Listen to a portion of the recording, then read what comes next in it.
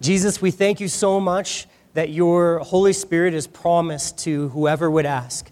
God, that you satisfied every requirement that a person may have upon them to get the Holy Spirit. Lord, you've satisfied it all. And now it is simply available to whoever would ask with their whole heart in full dependence upon you. So Lord, we ask right now you would send us your Holy Spirit. You would give us everything that we need. God, we're so desperate and dependent upon you for everything. Our very breath, it says in the Psalms, is a gift from God. So if our very breath is a gift, then certainly our spiritual life and vitality is as well. So Lord, we ask you would bring us spiritual depth. God, you would bring us wisdom. God, you would bring healing to those in here who have been hurt. Maybe hurt by other people, maybe hurt by their own foolish choices or decisions. But Lord God, we ask that you would bring healing in this place today. I thank you so much for your word and how Abram speaks to us today. His life in this story, God, is going to give us insights into our own. Lord, I pray it would be so applicable into our hearts today. Lord, I pray for those who are not here, God, because they're struggling and they're having a rough time. God, I pray for those who are broken. I pray for those who need to be broken. God, that your Spirit would do both of those works. And God, that you would bring them back. And Lord, I pray for those who did come today. And I pray that you would, Lord, bless us. Lord, there's a message in your word of the law that's so brutal, it's so hard to hear, but is so necessary for us to know in the depths of who we are how desperately we need you. And God, I pray that the truth of your law would be heard, and then the greater truth of your grace and your gospel would be proclaimed and received by everyone in here today. God, we need you again so much, and we look upon you as our loving Father. In your name we pray. Amen. Today's message is called Get Back and Get Right. Get back and get right. And we left Abram. He had just gone down into Egypt because there was a famine. That's what we studied last week. Great famine in the land. He says, I'm out of here. Even though God's promised me this land, I am going to Egypt. And Egypt was a type of the world. In the Bible, it's commonly a type of the world.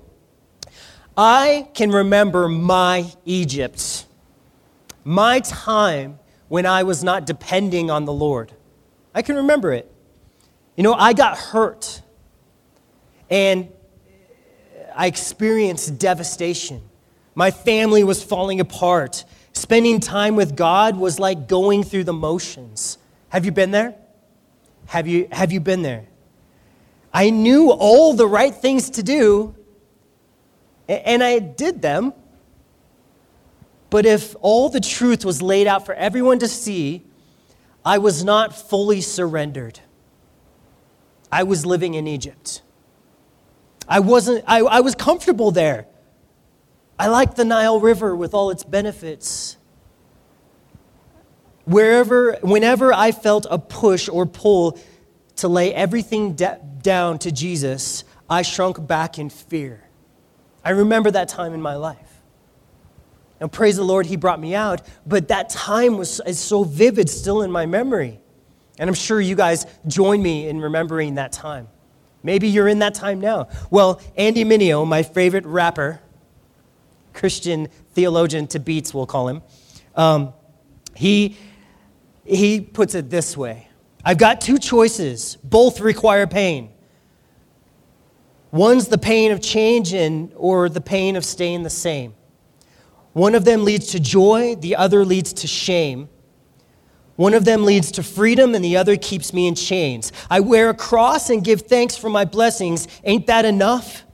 Why do you want everything? Can't you leave this part of my life untouched?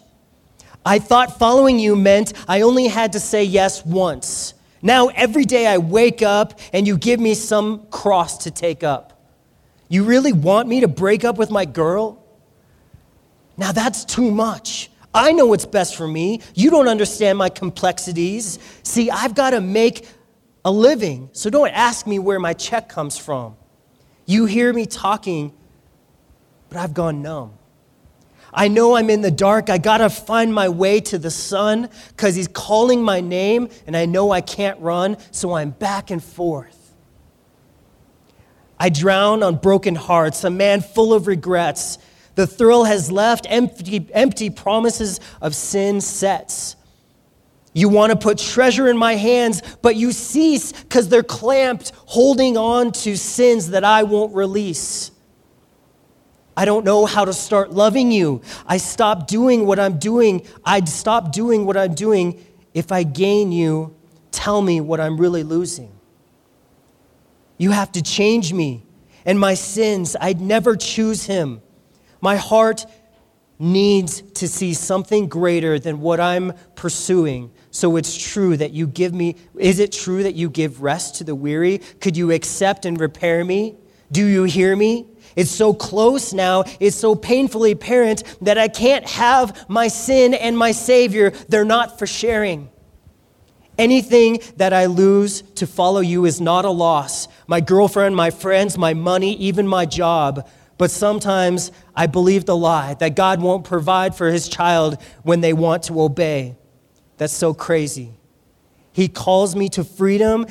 I think it's time to walk. I don't see every step, but the next is out of the dark. I'm the filthiest of them all, but I'm yours if you wash me from the sin by the blood of that cross. I'm yours. Man, those are some deep lyrics. And they describe that back and forth. Well, in Abram's life, what we see is he has gone down to Egypt, but God's Spirit is calling him back. He will not let him enjoy the pleasures of Egypt. The world just starts to taste empty. Their onions and their leeks or whatever they have in Egypt that they're famous for, they don't satisfy him anymore. Man, so we get now to Genesis chapter 13.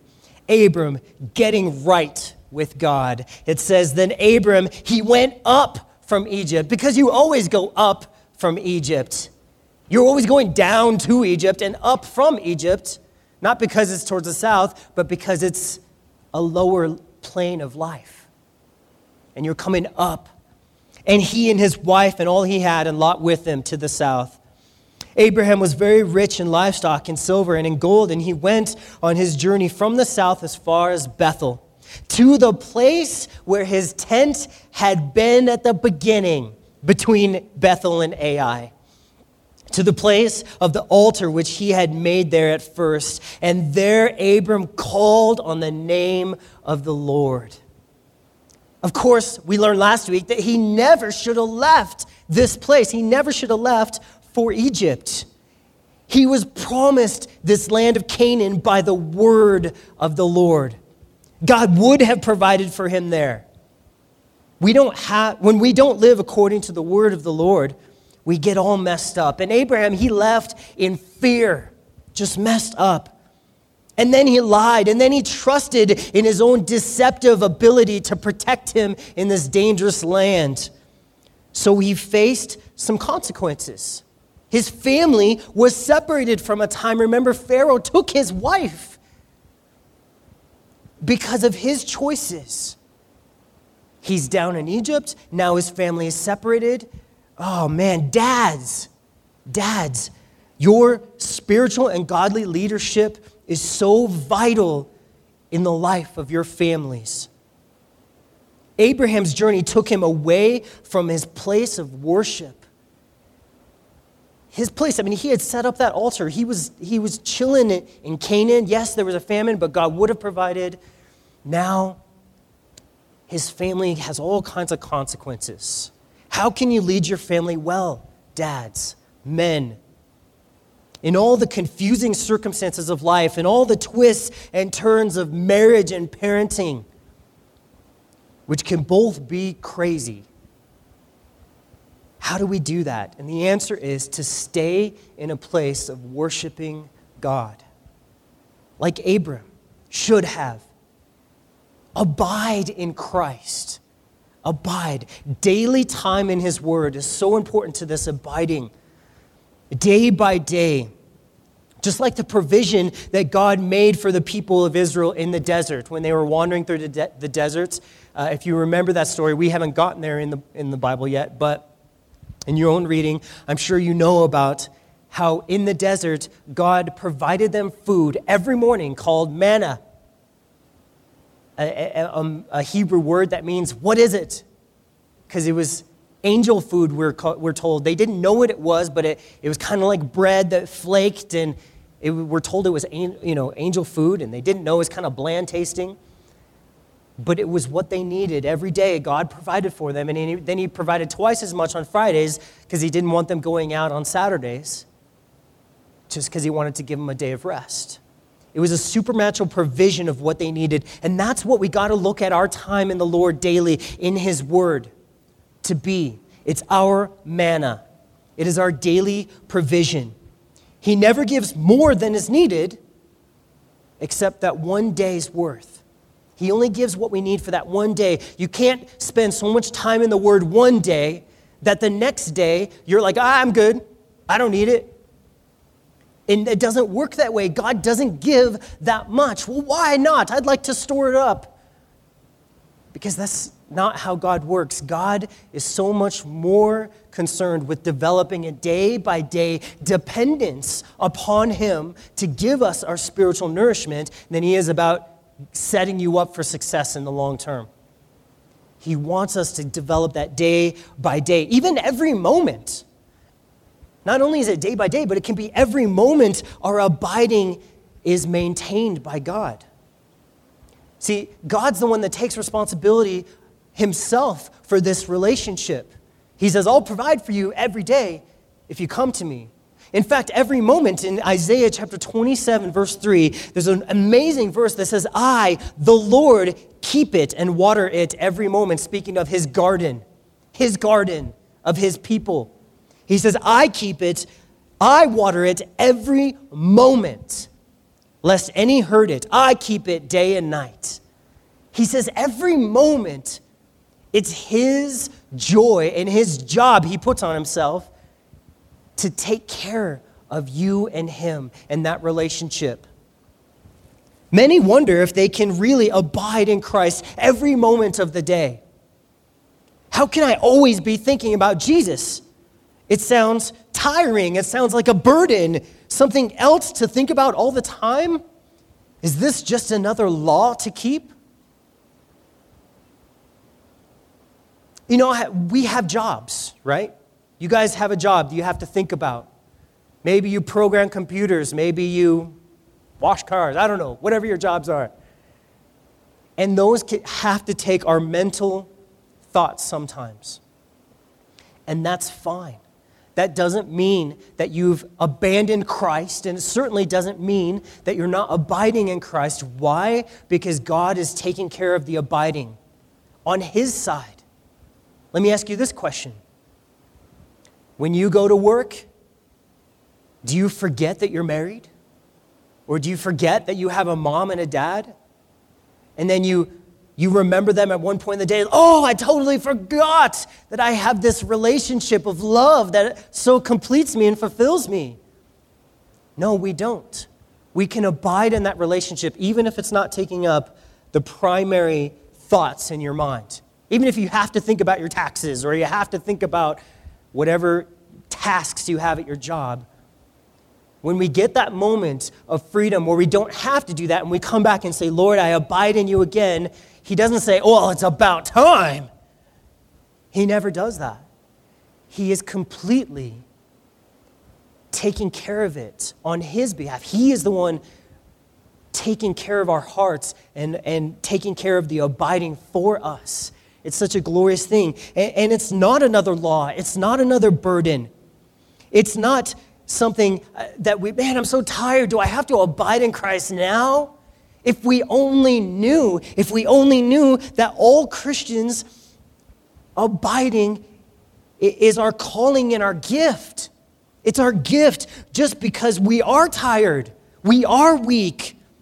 We have no ability. Jesus says, okay, I get it that you have no ability, so I give you one thing to do, and that's just abide, remain. Take my yoke upon you because my yoke is easy and my burden is light. It's so freeing. It's so freeing to realize that God does not put another law on us. He simply says, just remember my love and stay there. Remember what I did on the cross for you and stay there. Keep it in your mind. Keep it in your heart. Day by day, remind yourself of it.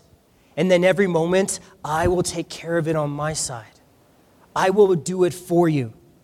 I learned something great in a book I was reading yesterday, and it was about, Andrew Murray has a book called Abide in Christ, and one of the chapters is about the word surety. And bankers would know surety is the guarantee that you're going to follow through. And it says in Hebrews that Jesus was the surety for us. Now, what does that mean? It means it's the guarantee for us that God's never going to abandon you again. He's never going to judge you for your sin. He is never going to treat you like an unbeliever, ever, once you believe. You are his child, and he will forever treat you that way. Great. I love that guarantee. But he's not only the surety of that, he's not only the guarantee of that, but he's also the guarantee to God that you will act rightly, that you will be godly and Christ-like. Now, how can he do that? Because he knows he can say to God, God, I got these people. If they abide in me, if they trust me and love me, what I'm going to do in them is I'm going to put my very life inside them. I'm going to put my very spirit inside them, and their actions will start to look like mine. They will start to look like me. And that pleases you, my Father, because I always please you. I've always pleased you. And so he is the guarantee to the Father of us. Such a wonderful thing, the surety of Jesus. And he says, it's not about how hard you try. It is, my yoke is that I love you. Do you accept that? Do you believe that Jesus loves you?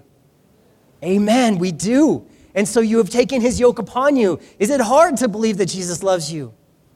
Well, it could be, but it's a lot less hard than trying to earn it yourself or trying to better your life or trying... I'm getting on a rabbit trail. I need to rein it in here. But we see God's grace still being given to Abram. He is coming back. He's coming back to that place of worship where he had before. He had built this altar where he's just worshiping God. Abraham didn't earn it, but he was growing in riches, we even see. All of this blessing was not a justification for him being in Egypt. God just loves Abram. God loves him, and he's not ashamed to love him. All because Abraham simply believes. That's why he's receiving all these blessings. Abraham now returns to a place of humble and faithful relationship with God. He comes back. So here's the question for us. Was God worried that Abraham wouldn't come back? No, he wasn't. God knew that he would. What about all the sin?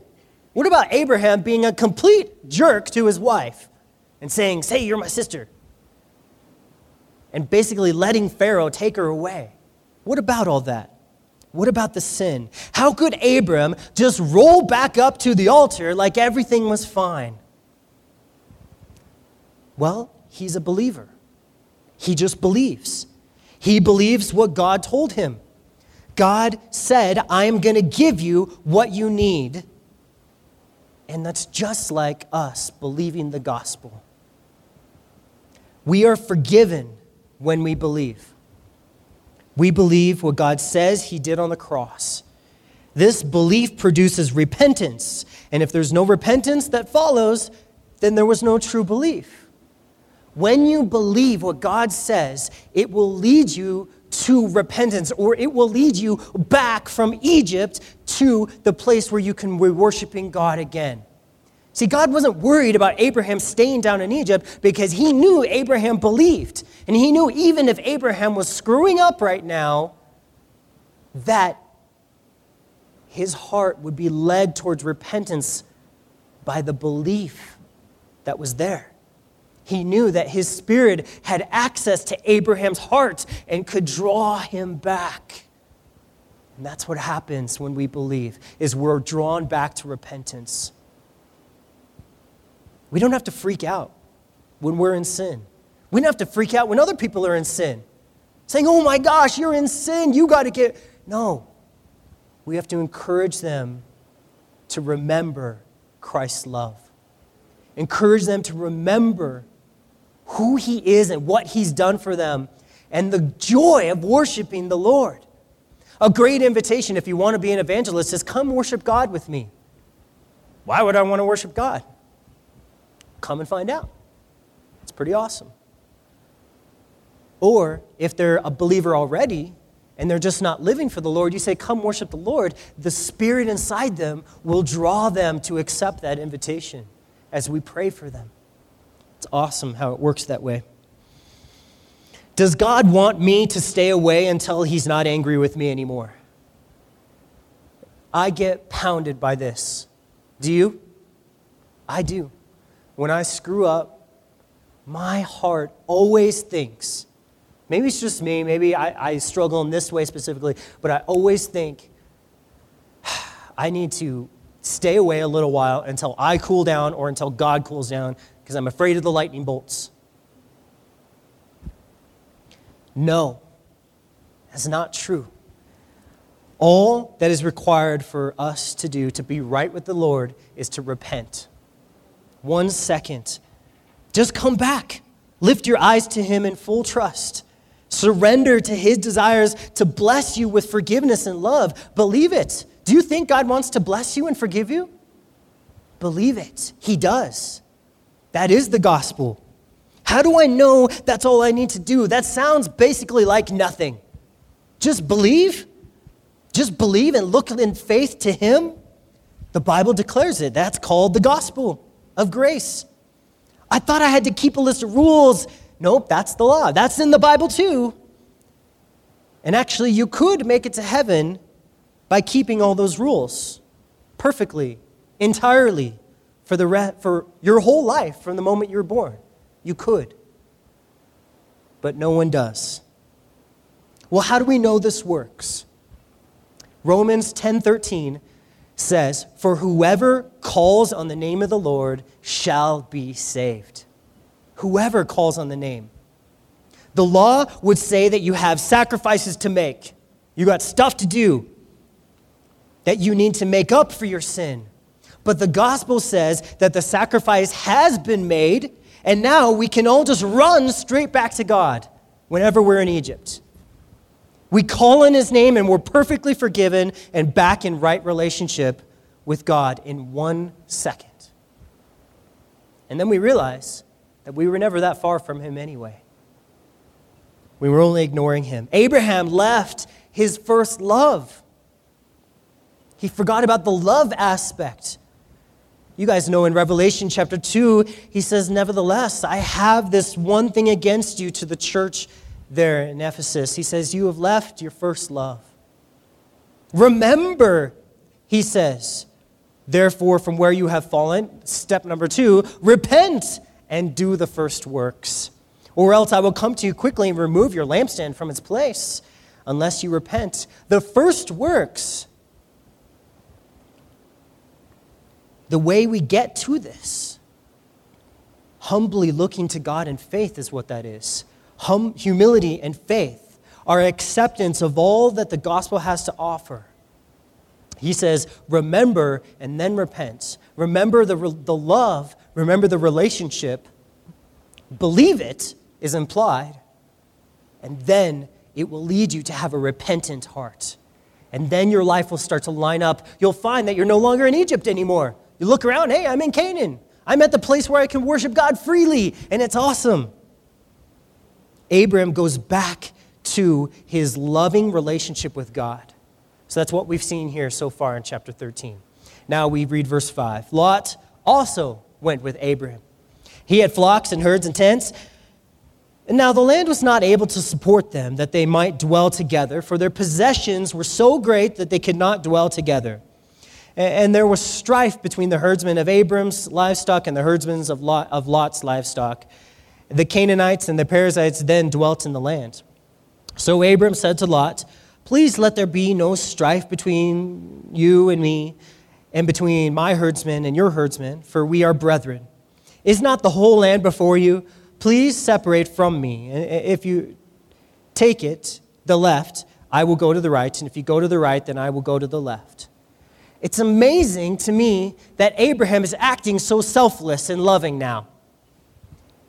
He's willing to waive his rights for the sake of someone he loves, when he was just a total idiot in Egypt. It's amazing how when you're right with God and you're worshiping God, it affects how you behave with other people. Philippians 3:8 says, "Yes, I indeed count all things lost for the excellence of the knowledge of Christ Jesus my Lord, for whom I've suffered the loss of all things, and count them as rubbish, that I may gain Christ." I want you guys to go to blueletterbible.com and look up the Greek word for rubbish, what he considered all things, and get back to me with what you find out on that, because it's a very crass and vulgar word. I love Paul. He's out there. You know, Abram was just a doubting and sinful man. What's the difference? How does this kind of heart, where does it come from? And the answer is time-loving God, abiding with Jesus, worshiping God. That's what sanctifies us. That's what changes us. Hebrews 10:10 says, By that will we have been sanctified through the offering of the body of Jesus Christ once for all. David Guzik teaches us, because he trusted in God, Abram did not have to be obsessed with his own rights, and neither do we.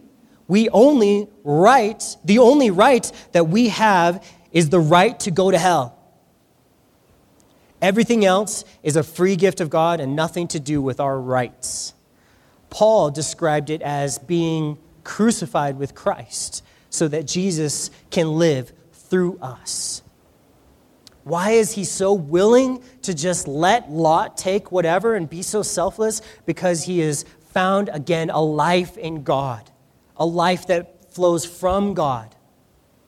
And he's content with that. He's laid down his life so that the life of God could be seen in him. It's a wonderful lesson for us. So we see now verse 10 in Genesis 13. "And Lot lifted his eyes and saw the plain of Jordan, that it was well watered everywhere before the Lord destroyed Sodom and Gomorrah, like the garden of the Lord, like the land of Egypt as you go towards Zoar. Then Lot chose for himself the plain of Jordan. And Lot journeyed east, and they separated from each other. And Abram dwelt in the land of Canaan, and Lot dwelt in the cities of the plain, and pitched his tent even as far as Sodom." Well, Lot, it says, lifted his eyes. And that's the problem. Lot's belief in logic, his trust in his own abilities to determine the right way. He sees some attributes of the land that remind him of God's will. It looked like the garden of God, the garden of the Lord, the Garden of Eden. And so he chooses for himself, it says. He's all about himself in this choice, probably justifying it by saying, well, it looks like something that God would be into. I mean, it looks like his garden after all. Just like we can so easily justify our actions and selfish choices by logic. God doesn't make sense sometimes. He doesn't. Like giving us the gospel. Why would a king ever die for rebels? And yet that's what the gospel is. Doesn't make sense. Like waiting upon the Lord. Last night in our surrender service, we just spent time in silence at certain points. We sung random songs. We read psalms. We just waited upon the Lord. If the world looked at that and said, what are you doing? What are you accomplishing? Get stuff done. You're just waiting? What are you doing? No.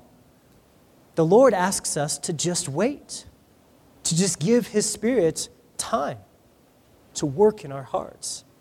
He's much more like a gardener than a manufacturer. We accomplish more through humble, dependent praying than through the most vigorous working. You know, if we want people in our life to be changed and saved, praying for them is the only way. Trying to convince them not to go to hell never works. Anyone ever convinced anyone out of hell? No, it doesn't work. But we pray and we ask the Lord's Spirit to work, and He does. We get to verse 13. It says, but the men of Sodom were exceedingly wicked and sinful before the Lord. See, now we hear in this verse the voice of the law clearly being heard. No matter how bad they were, I look at this verse and I have to say, I have been exceedingly wicked and sinful before the Lord as well. We all have. In fact, Romans 3:19 says, now we know that whatever the law says, it says to those who are under the law, that every mouth may be stopped and the whole world may become guilty before God. So the law is so wonderful and amazing at doing its job, which is, says here, it tells you to shut up. It says every mouth might be stopped. When we hear the law say, you're exceedingly wicked, it's a good shut up to us. We can't really say anything against it because, yeah, I am. The law's so good at that. And then it says it's so good at making all the world become guilty before God. Oh, the law's so good at that. Saying, you have broken God's laws. And all the world is guilty, and there's not really measures of who's more guilty than other people, because if you're guilty, you're guilty. You only half murdered that person, I guess. So you're only half guilty. No. We're guilty. We are guilty. Every one of us is guilty. In fact, Romans 3:23, 4 verses later, says, all have sinned and fall short of the glory of God. Every single person is in the same boat, in a stream going to hell. These men in Sodom and Gomorrah are just like all men, sinful, guilty before God. The law speaks it, and it does not stutter. I picture the law as Stanley from The Office, cold, dark, and uninterested in my failures or feelings. That was a joke. You'll get it later. God's love, though, is supreme. There are two doctrines in the Bible that we learn. One of them is the law, and the other one is the gospel. And the highest art in all the world is being able to rightly divide these two doctrines, because they're everywhere. We've seen so many times as we've gone through Genesis, the gospel. We've seen God's free love, His undeserved favor. But we've also seen the law. And I'm telling you guys, it is something that is unbelievable when you start to be able to rightly divide where the law is and where the gospel is. And that's my hope for you guys, is that as you guys put in the time to study the Word with us on Sunday mornings and go to anchor groups and spend your own time, that you start to be able to develop a spiritual discernment and ability to say, that's law, and it always speaks condemnation, and this is gospel, and it always speaks God's love and God's power. And where the differences lie. It's so important for us to understand that difference. And we're going to continue to hit on that topic many times as we study the book of Genesis, and no matter where we're at, because we're constantly dividing the law from the gospel and using them in the right ways. So now we reach the point where God confirms His promise to Abraham. And it says in verse 14, the Lord said to Abram, after Lot had separated from him, lift your eyes now and look from the place where you are, northward, southward, eastward, and westward, for all the land which you see is given to you and your descendants forever. And I will make your descendants as the dust of the earth. This is speaking, and we can see this fulfilled as the Jewish and Arab nations all combined, millions and billions of them. so that if a man could number the dust of the earth, then your descendants could also be numbered. He's saying life is going to come from your life, so keep waiting. That's the promise that he's hearing here. Verse 17, arise, walk in the land and through its length and its width, for I have given it to you. The land is given to Abram's descendants through his promise of a child. God wants Abraham now to explore this land. He doesn't want him to just hear about the promise. God wants Abraham to investigate it, to explore it, to go deep in understanding what promise has been given to him. He hears, yeah, I got the land. I know I'm supposed to live a victorious Christian life. Yeah, but are you exploring that? Are you diving in, or are you wasting your time? Just hanging out right there. Verse 18, then Abraham moved his tent and went and dwelt by the terebinth trees of Mamre, which are in Hebron, and he built an altar there to the Lord. The name Mamre means vision. Hebron means communion. Abraham is once again walking in the Lord's vision. He has vision for his life. He knows what he's supposed to be doing. And he's walking in communion with the Lord. God repeats and confirms what's most important for Abraham to focus on. And what's that? His promises. God has no problem repeating. It's the one thing in this world that never changes or fails. There will come a day when the sun doesn't rise, but his promises will never fail. Think about that. 2 Corinthians 1:20 says, for all the promises of God in him are yes and amen to the glory of God through us. So if you want to depend on one of his promises and you ask him for it and you depend on him for it, the answer is going to be yes, and it will never be no. Any one of his promises, like the promise that says, draw near to God, and he'll draw near to you. God, the Father, will always say yes to the Son, and will always affirm what the Son says. That's what that verse means. The promises of God are always yes and amen in him. It means when you're in Christ, God says yes to you because he's saying yes to his Son. And he always confirms what his Son says is the right thing. That's why we abide in Christ. In him there is no failure, no doubt, or lack of any spiritual resource. Only life exists in Jesus. Only fruit. Only what he and the Father have always had from eternity past, which is that true fellowship of love. Jesus says, as the Father has loved me, so I have loved you. That's what he wants us to experience. That love that never ends, that never falters, that never even is doubted. 2 Corinthians 7:1 says, therefore, having these promises, beloved, let us cleanse ourselves from all filthiness of the flesh and spirit, perfecting holiness in the fear of God. He says we have these promises. And the result, if we have these promises, when we do, is a cleansing and a perfecting work in our life. So how do we have them? How do I just say, well, today I have the promises? By learning them and believing them. That's how you have them. By learning them and believing them. Reaching out our hands of faith and taking a hold of them. Living and existing each day with the sure confidence that his promises are for you and effectual for your life. That's how you're saved. Is you believe Jesus said when he died on the cross, it was for you and is for your sins. And you're not saved if you don't believe that. If you don't believe that that was for you and all the dirty stuff you've ever done, you're not saved. But if you do believe it, you have reached out your hand of faith and taken a hold of that promise and you live there.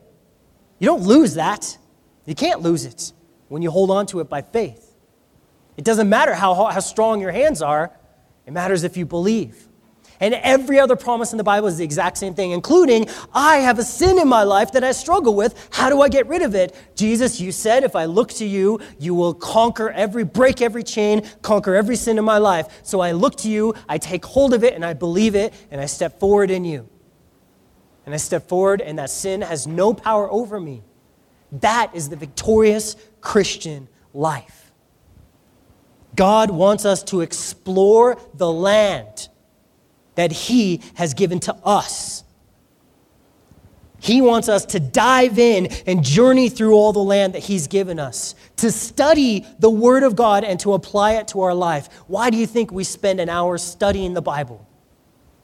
It's because you got to know the promises. If you don't know them, you can't grasp them. How are they going to believe unless they have a preacher? And how are they going to hear unless they hear the Word of God? I totally did a terrible quote of that verse. But you get my point. He gets up, Abraham, and he moves to Mamre, which means vision, again, like I said, and it's in Hebron, which means communion. So many times I can remember times in my life where I didn't walk with vision. I just wandered like a blind man. I just drifted. I'd go from this job to that one, from this relationship to that one. The only consistent in a life like that was me. What am I into at the moment? What am I into? What am I excited by? What am I comfortable with clinging to? That is a life without vision. When we think about ourselves, when we make decisions based on ourselves, we have no vision. We are not plumb. A plumb line is something that goes straight up and down, right? And it helps you know where the horizon is. We are not that. We can get all twisted around. But God, when we make our decisions based on Him and His Word, we always know what's right and down. We have the vision. We can see.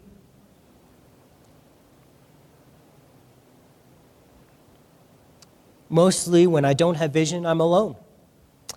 The only discussions I'm having are in my own head. I'm having communion with myself. And I like that sometimes. Introverts, we really like that sometimes. We struggle with that. Sometimes us introverts don't understand how to have communion with other people in a real and relevant way. But when I cease from my wandering and my striving, I find a loving Savior who wants to have communion with me.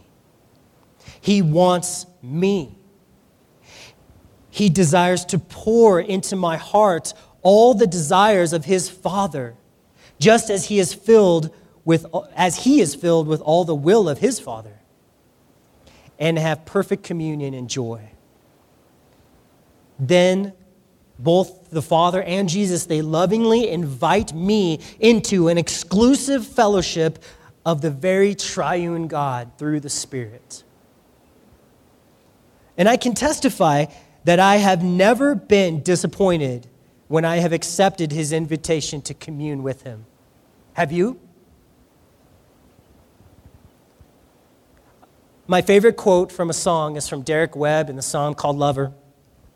And it says, Jesus is talking and singing a song, and he says, "You bring all your history, and I'll bring the bread and wine. And we'll have us a party where all the drinks are on me.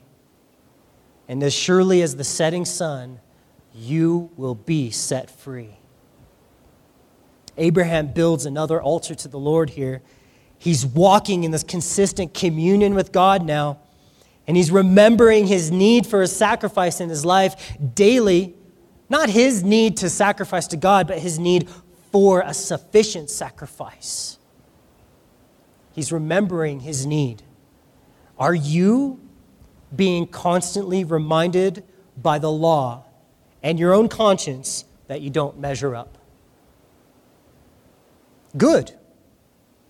That's the job of the law, to keep us in a place where we recognize our deep and overwhelming need for a perfect sacrifice to save us. A Savior to rescue us from this body of death that never fails every day. And in every way, to truly honor God as He deserves to be honored. That's what we need. We need that Savior every day. And when I get convicted by the law, I praise God. And I remember Jesus. I don't shrink back anymore. I don't stay in Egypt. But I say, let me go back to the altar. Let me remember all the things that you've done. Let me keep my eyes there. Jesus' work on the cross is greater than everything you have done or ever could do to sin. John 3:20 says, "For if our heart condemns us, God is greater than our heart, and He knows all things." He is the only one that can fix our conscience and our heart. Because our hearts tell us how guilty we are. Even if we stayed away from the Bible and didn't read the law is tattooed on our hearts. And we know that we're guilty. And the world knows that they're guilty. But Jesus, God is greater than our hearts, and He knows all things. When we sin, we can simply look to the cross. When we do what's right, we look to the cross and remember when we failed before. Look to the cross. Do it now. Look to Him and call out to Him with all your heart. Like a poor soul hanging over the cliff by just a fingernails, how would they scream out for help? If there was lava, you were up on a volcano, beard in my mouth. If you're up in you're on a volcano, you're hanging off the side, you slip and fall. Frodo, think of Frodo. Oh my gosh. He's in Mount Doom and fire and lava and a ring and Gollum biting off his finger, all this stuff going on. How did he scream for help? Help me. How intense can you scream? That's how we call out to the Lord. That is how we call out to the Lord. No doubt of what we're doing. Are you calling out to the Lord every morning in your devotions? Are you saying, God, I need you so much? Or are you just like, what's up, God?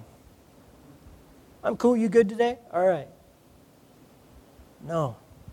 If you believe that He's real, don't let a moment go by without falling upon His mercy. His mercy is available right now. But we don't know when the end is. We don't know when the last day is. Today is the day of salvation for us. Not only to be saved from all our sins and the penalty, but to be living a righteous life. If you're not living a righteous life, today's the day that ends.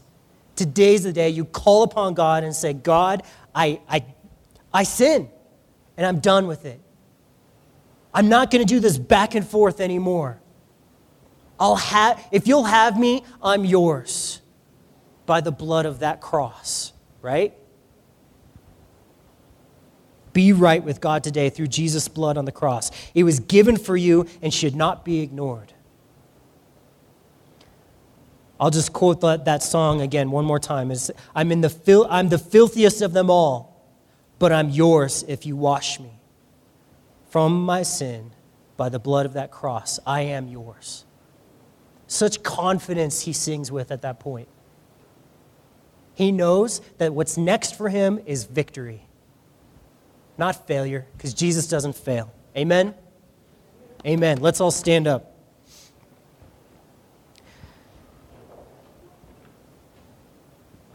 Jesus, we call upon you, Lord. We know that when Abraham came back into the land, Lord, he came back to that place where he had vision and he had communion with you. He looked forward to all that you would do to be his sacrifice. And he spoke with you about that and his great need for it. And Lord, we have an opportunity to do that right now. So Lord, we call upon you. We hear your word. We hear your message of the gospel, and we believe. that it was for us. We believe that you have a heart to love us and to give us all that we need. And so, God, we are going to now take communion, and we're going to look back at what you did on the cross.